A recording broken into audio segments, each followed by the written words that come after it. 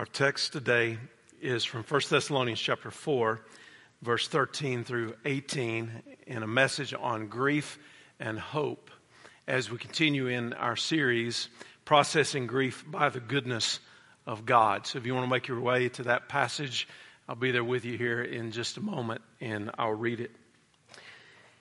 In the Middle Ages, the sea route to India seemed impossible to navigate. It was often discussed in the great economic and political centers of Europe. They wondered whether there would be a route around the tip of Africa at the bottom to the land of spices in India. Many had tried and failed along the way. The tip of Africa had become known as the Cape of Storms. It was named so by a Portuguese explorer in the 1480s. The waters near the Cape, where the Atlantic and the Indian Oceans meet, can be quite treacherous. Cold currents meet warm currents and create some tumultuous waters, dangerous waves that caused many shipwrecks.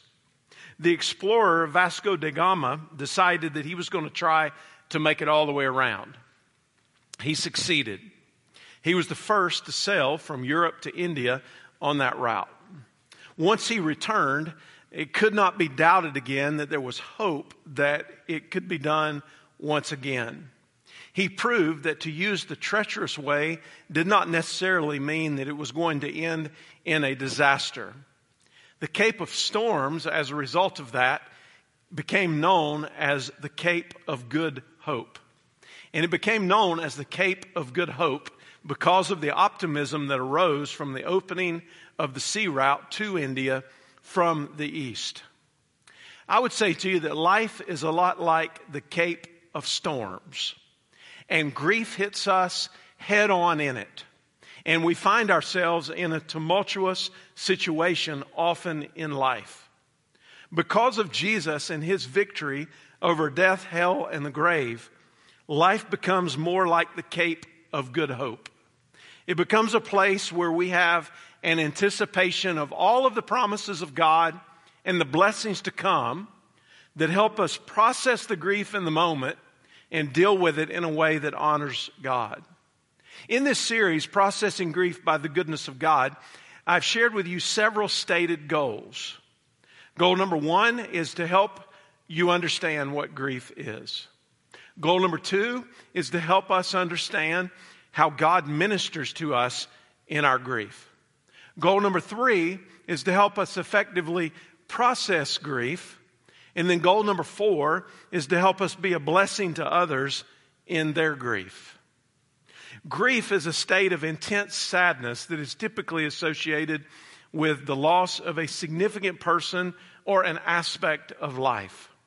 In that, it's not limited only to death or the loss of a loved one.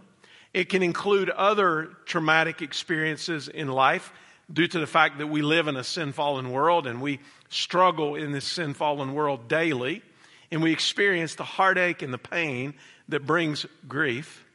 We learned about grief and the sovereignty of God from the life of Job. Job was a man of integrity. He feared God. He turned away from evil. But you remember that Satan came before God and made the accusation that the only reason that Job was speaking and serving God as he was because God had blessed him. And he had placed a hedge of protection around him. Satan made the charge that if that was taken away, that Job would curse God to his face. God gave permission for Job to be tested. But God set the boundaries of what that testing was going to be in the sparing of Job's life. And Job suffered tragic and catastrophic loss in what appears to be a span of only a few hours. He lost everything he had. Materially, he lost all of his children. In response to his grief, he recognized the sovereignty of God. He worshiped. He did not blame God or sin in any way. And he said in Job 1 and verse 21, "Naked I came from my mother's womb, and naked I will leave this life. The Lord gives, and the Lord takes away. Blessed be the name of the Lord. Biblical hope means to trust in, to wait for, to look for, or to desire something that is better or someone that is better. It is to expect with a sense of anticipation blessing in the future. It is especially associated with patient endurance in times of difficulty.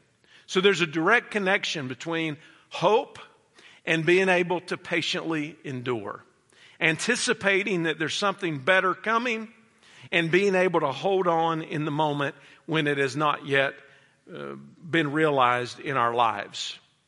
Someone said biblical hope not only desires something that is good for the future, it expects it to happen. Let's begin reading in 1 Thessalonians chapter 4 and verse 13. This is what the Word of God says.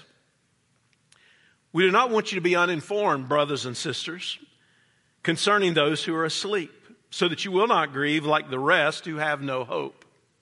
For if we believe that Jesus died and rose again, in the same way through Jesus, God will bring with him those who have fallen asleep. For we say this to you by a word from the Lord. We who are still alive at the Lord's coming will certainly not precede those who have fallen asleep. For the Lord himself will descend from heaven with a shout, with the archangel's voice, and with the trumpet of God, and the dead in Christ will rise first. Then we who are still alive, who are left, will be caught up together with them in the clouds to meet the Lord in the air. And so we will always be with the Lord. Verse 18. Therefore encourage one another with these words. Thessalonica was an ancient city of Macedon in northern Greece. It was made capital of the Roman province of Macedon and flourished because it was on a major trade route. Thessalonians is one of Paul's earliest letters, written around AD 52, probably from Corinth.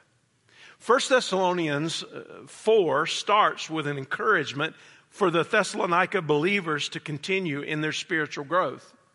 Paul commends them for their exemplary conduct, but they needed to seek to do even more. Paul emphasizes the importance of purity, as well as the need for believers to live peaceful, polite, and productive lives. Then he begins to discuss the subject of Christ's return. This begins with a reassurance that believers who have died prior to the return of Christ will be the first ones raised when he comes back for his people.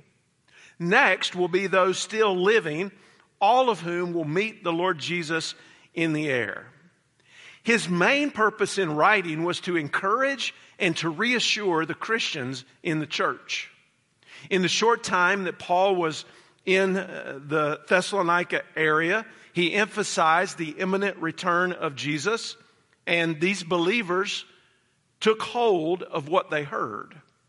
But after Paul left and continued on in his missionary journey, the people began to wonder, well, what's going to happen to believers who die before Jesus returns? They were troubled with the idea that believers might miss out on the return of the Lord. Several times in the New Testament, Paul instructs believers not to be uninformed, or the word ignorant is used. So he's saying to the church, I don't want you to be uninformed, lacking the information that you need. I don't want you to be ignorant about this situation. He had said before this, don't be uninformed about God's plan for Israel. Don't be uninformed about spiritual gifts. Don't be uninformed about suffering and trials. And here he says, don't be uninformed about the return of Jesus. We find this idea here of sleep. And this idea of sleep was a typical way that ancient people would use to express the idea of death in the ancient world. There was all sorts of pessimism about death, and sleep was not spoken of as sleep that precedes an awakening or a resurrection, but rather sleep that was in effect a permanent dirt nap. That's how they were referring to sleep. A Roman poet said, "Suns may set and rise again, but we, when once our brief light goes down, must sleep an endless night." A Greek poet wrote, "Hopes are among the living, the dead are without hope." Christians, however, referred to sleep, and it carried the idea of rest from the labors of this life in anticipation of the eternal promises of God. The admonition for the church then is for believers not to grieve like the rest. Paul saying to the church, don't grieve like the rest. Now, who are the rest? The rest were unbelievers. And the reason that they were not to grieve like the rest is because unbelievers didn't have this hope. We grieve the loss of loved ones. That's normal. That's expected. It's a part of our experience as human beings. Jesus also experienced this in his humanity. But the grief of Christians differs from the grief of unbelievers. And Paul is urging the church to go on working quietly and waiting in hope for the return of Christ. So I want to ask and answer this question in these few moments that we have together. Why and how can we as Christians grieve with hope? First of all, we can grieve with hope because Jesus died and rose again. Look again at verse 14. He says, "For if we believe that Jesus died and rose again, in the same way, through Jesus, God will bring with him those who have fallen asleep." I think "if we believe" is better rendered "since we believe." Here we find the basis of the Christian hope. We find the essence of the gospel, and that is that Jesus died and rose again. In this, Christian hope is not the result of some philosophical speculation. Christian hope is not founded on some type of elaborate religious myth. Christian hope rests on a sure and certain historical foundation. The death and resurrection of Jesus is a well-attested to fact of history. We know these events took place. And just as Jesus died and rose again, through faith in Jesus, we can have assurance of our own death and then our own resurrection. Jesus in his death died in our place, and he bore the penalty for our sins. He endured the worst death possible on the cross. And Jesus not only died, but he rose again. And in his resurrection, he demonstrated that death has been conquered. 1 Corinthians 15 and verse 20 and following says, "But as it is, Christ has been raised from the dead, the firstfruits of those who have fallen asleep. For since death came through a man, the resurrection of the dead also comes through a man. For just as in Adam all die, so also in Christ all will be made alive, but each in his own order. Christ the firstfruits, afterward at his coming, those who belong to Christ." But now let's look a little bit more closely at this and answer the question, what happens to believers when they die? This is the most practical question of all for us. Because if Jesus in fact tarries his coming, and we draw our last breath on this earth, and our heart beats its last beat on this earth, we ought to know what's going to happen to us when we die. And the answer, according to the Bible, is that when the believer dies, their soul goes immediately to be with God. Their body remains on the earth. The soul and the body will be reunited and made new at the resurrection. The physical body will in the future be resurrected, glorified, and reunited with the body. 2 Corinthians 5 in verse 6 and following says, "So we are always confident and know that while we're at home in the body, we are away from the Lord. For we walk by faith, not by sight. In fact, we are confident and would prefer to be away from the body and to be at home with the Lord. Paul lived with a sense of tension in his life. He believed what it was that he was preaching. He had encountered the Lord Jesus as an apostle out of due time. He had seen the glory of Christ. He had experienced the presence of God in his life. And he lived with this tension. And he said, listen, it'd be better for me to go and be with the Lord, but I know that the Lord has a purpose for me now in this life. But even so, I'm longing to be with the Lord. I don't know very many believers who live with that level of strength of anticipation and hope of being in the presence of the Lord. In fact, I know a lot of believers who seem to live in fear of what's going to happen when they die. And I'm here to tell you today, you don't have to live in fear. You can live with hope. We win either way. If we're with the Lord, that's even better. But if the Lord chooses to leave us here for a while, we'll serve Him and we'll be faithful and we'll experience His blessings here. And the Bible presents death as separation. It's separation in the sense that it's physical separation of the soul from the body. But even more intently, spiritual death is the separation of the soul from God. And we don't want to be separated from God in spiritual death. And that's why we need Christ. And that's why we need to believe in His death and His resurrection for our hope. Jesus drew a distinction between believers and unbelievers in Luke chapter 16 in the account of the rich man and Lazarus. In that story, we learn of a notable wealthy man who lived extravagantly. But sadly, he died without faith and he was condemned to a place of suffering.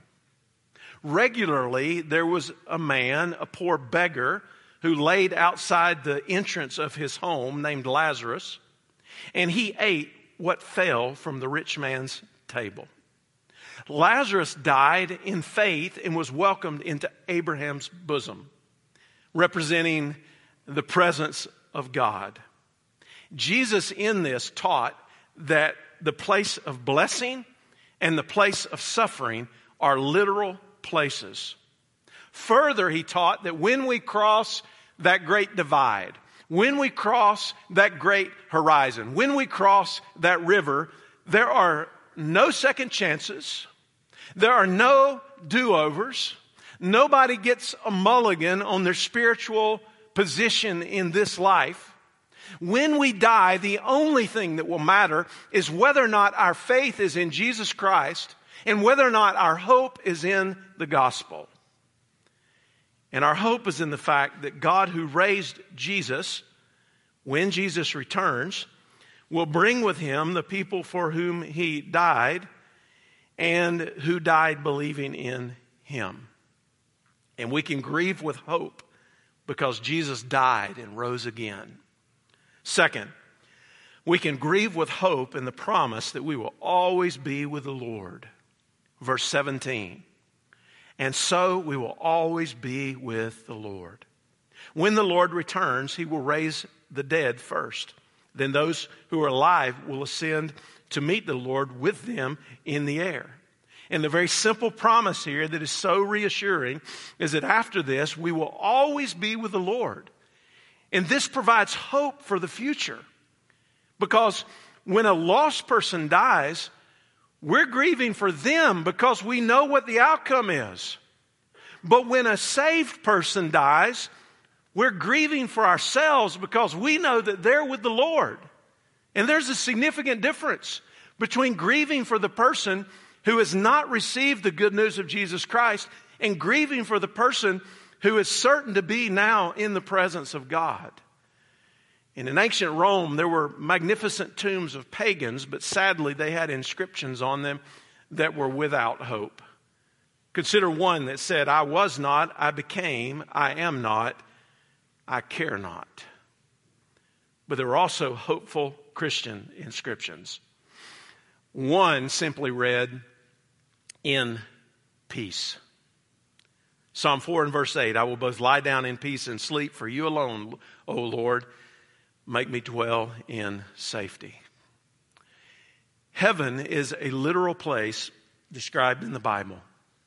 There are some 276 references to it in the New Testament. Heaven is the place that Jesus promised his disciples and us that he would go and prepare for us. John chapter 14. His disciples are stressed out. They're worried. What's going to happen next? What's going to happen when Jesus leaves us? What's going to happen when he suffers? And Jesus said to them, "Let not your hearts be troubled. You believe in God, believe also in me. In my Father's house are many mansions. If it were not so, I would have told you.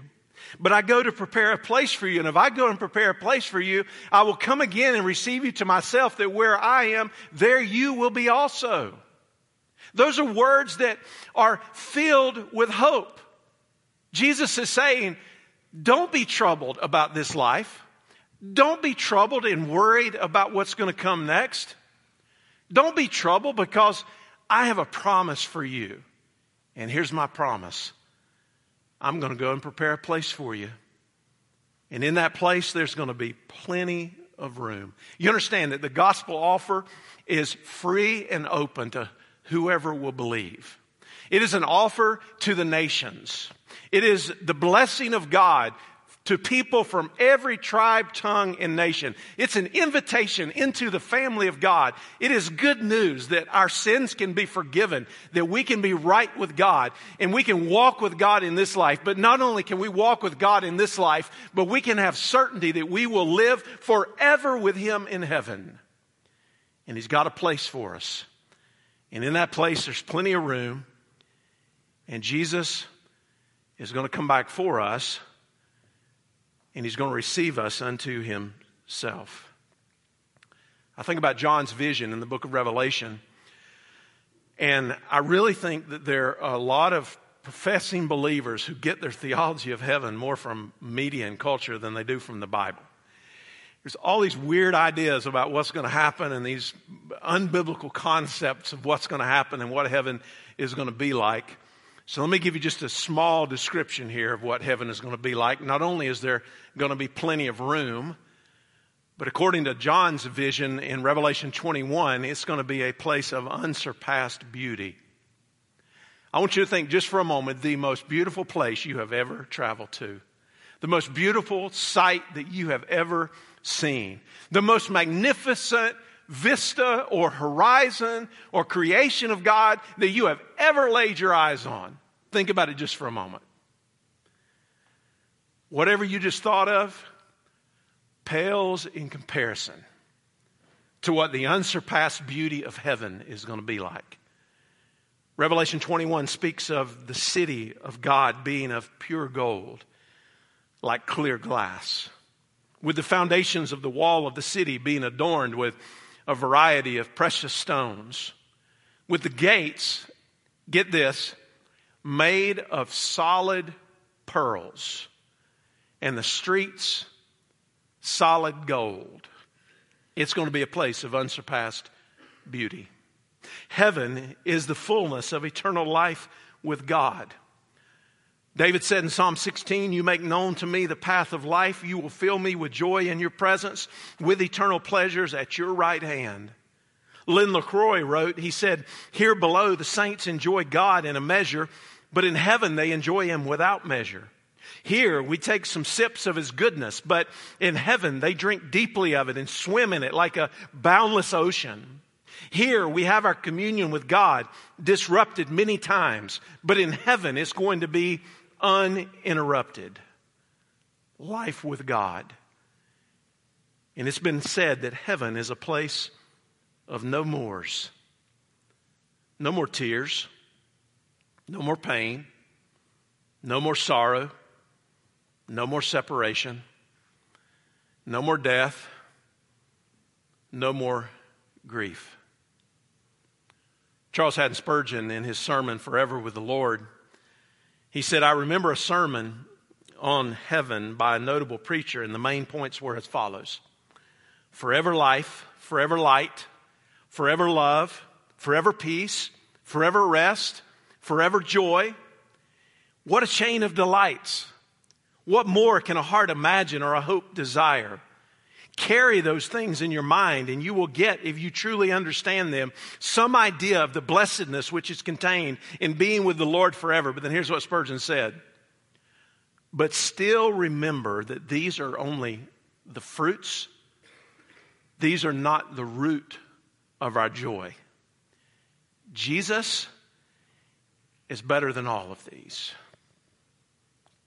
The great joy of heaven will be life in the presence of God. And I'm here to tell you today, based on the promise of the Word of God, that nothing can hinder you or separate you from forever being with God in heaven if your faith is in Jesus Christ. If your hope is in Him. Like Enoch in the Old Testament, we have the privilege of walking with God. We might have fears in this life about what could happen in the future and what would happen that might separate us from the love of God. But there's nothing that can separate us from the love of God, because the love of Jesus is for us. The Holy Spirit dwells in us, and our heavenly home awaits us. And the great reward in heaven is eternal life with God. And we can grieve with hope in the promise that we will always be with the Lord. That's the assurance. And then third and finally, we can grieve with hope as we encourage one another with these words. Verse 18 tells us that very thing. Therefore, encourage one another with these words. Now, the word encourage, or it might be translated as comfort, is the word exhort. Paul says that he does not want believers to be uninformed and thereby be fearful, but to be informed and thereby be comforted. We can take comfort in the truths of the previous verses. We can give comfort according to this verse. Do you notice how the two complement one another? We can take comfort for ourselves because we know the hope that we have. We know the confidence that we can hold on to. But now Paul says not only can you take comfort yourself personally, but you can give comfort to other people. And these words are intended to strengthen your faith and provide hope. And what God is doing is in giving us comfort, He wants us to give it to others. So I say to you today, do not waste an opportunity to be a blessing. Sometimes the experiences that we have, it's almost like we hold on to them and we think that they were only for us. That God confined that to our lives. But when God blesses us as the people of God, it's intended for us to share it. And this is why I continually come back to this point, and I want to come back to it once again. Friends, we are not here as spectators. We are not here as consumers. We are here as the family of God. And family is engaged in life together. Family is together, meaning that we come together as the people of God. And sadly, lost people have no such hope.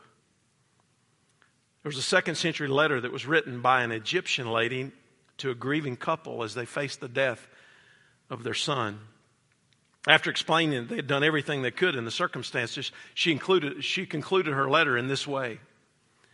But nevertheless, against such things one can do nothing. Therefore, comfort one another. Farewell. It's like, hey, you're on your own. You can't do anything about it. Do the best you can. That's not the message of the Christian gospel. The message of the Christian gospel is that we have a certain hope, and as the people of God, we comfort one another. We would never write a letter like that. We would say, hold on to this hope. Lean in to God. Lean in to the people of God, because God is sovereign. He can be trusted. And you understand, for the believer, there is more. We not only take heart ourselves, but we actively encourage others. And we are in a self-centered, individualistic age, maybe more than has ever existed on the face of the planet. That might not be an exaggeration. And the gospel and the family of God are the antidote to that.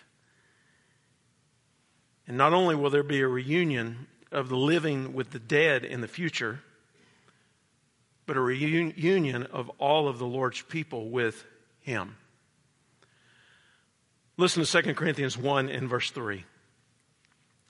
Blessed be the God and Father of our Lord Jesus Christ, the Father of mercies and the God of all comfort.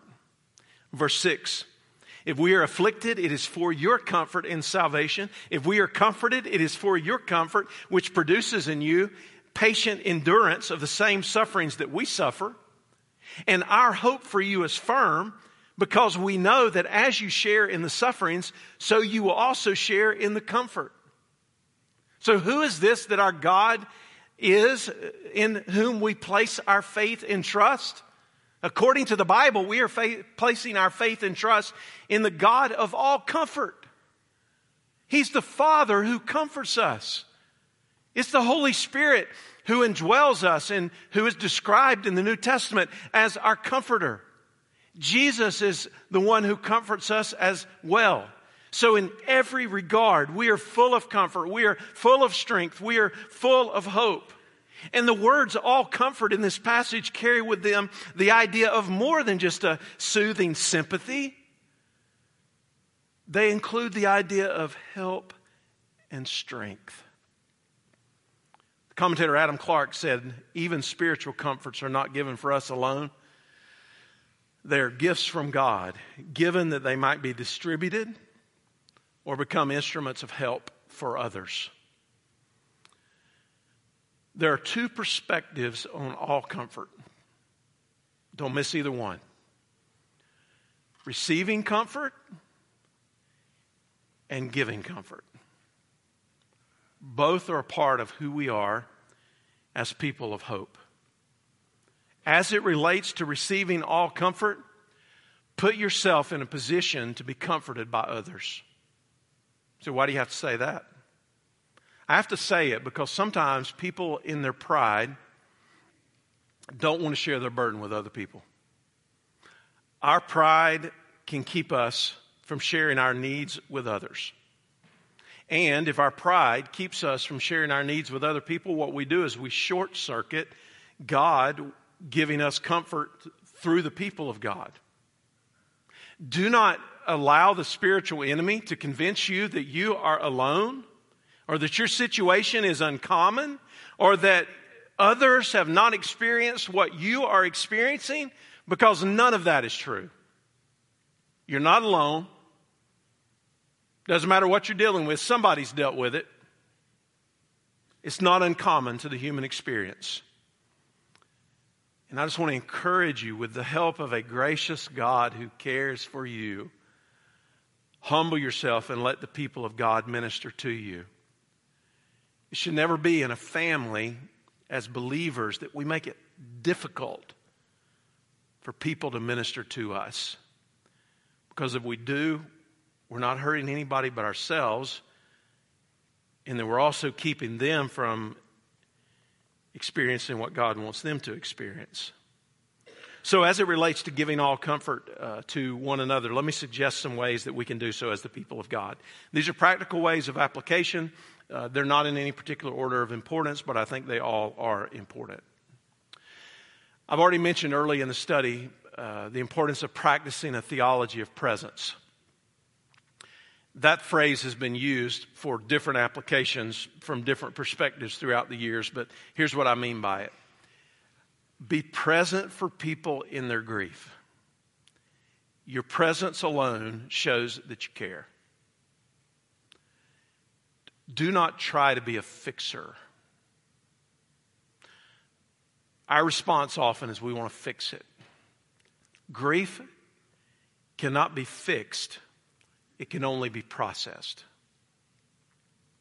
Give the person you are providing comfort to time and space to be able to process it as the Lord helps them through it, and don't try to fix it. Be a helper. Third, help take care of practical matters as needed, and I should also say, as the okay is given by the grieving person. We've got to respect other people's space.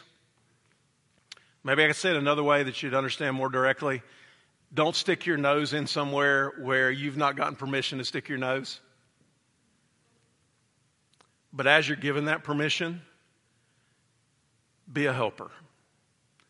Take care of practical matters as needed. Step in and do things that maybe they're not focusing on or they don't have the time or the energy or the capacity to deal with. Then be a good listener. People process their experiences of grief through stories, memories, and life experiences. Listen with interest to those stories, memories, and life experiences. When appropriate, share your story, memories, and life experiences of the person who is gone or the situation as you're dealing with it, and even other examples from your own life. Commit to pray. Pray with grieving people and for grieving people.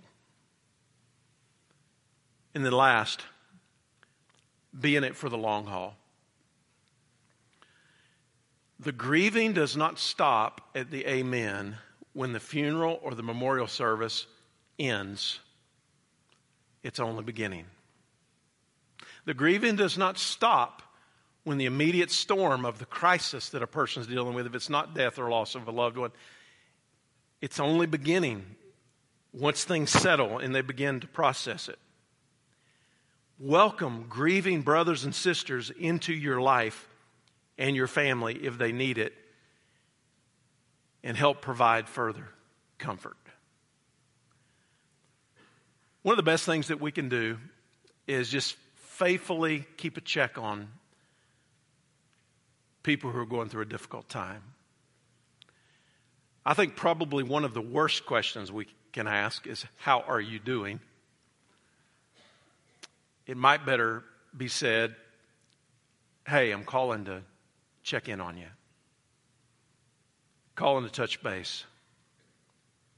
Or come in person and have a conversation with them, just to be with them and let them process, even in a setting like this.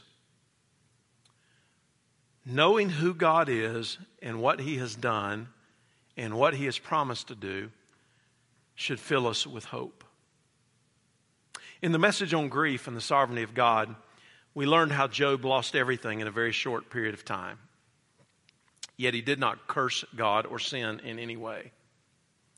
Now, for the rest of the story.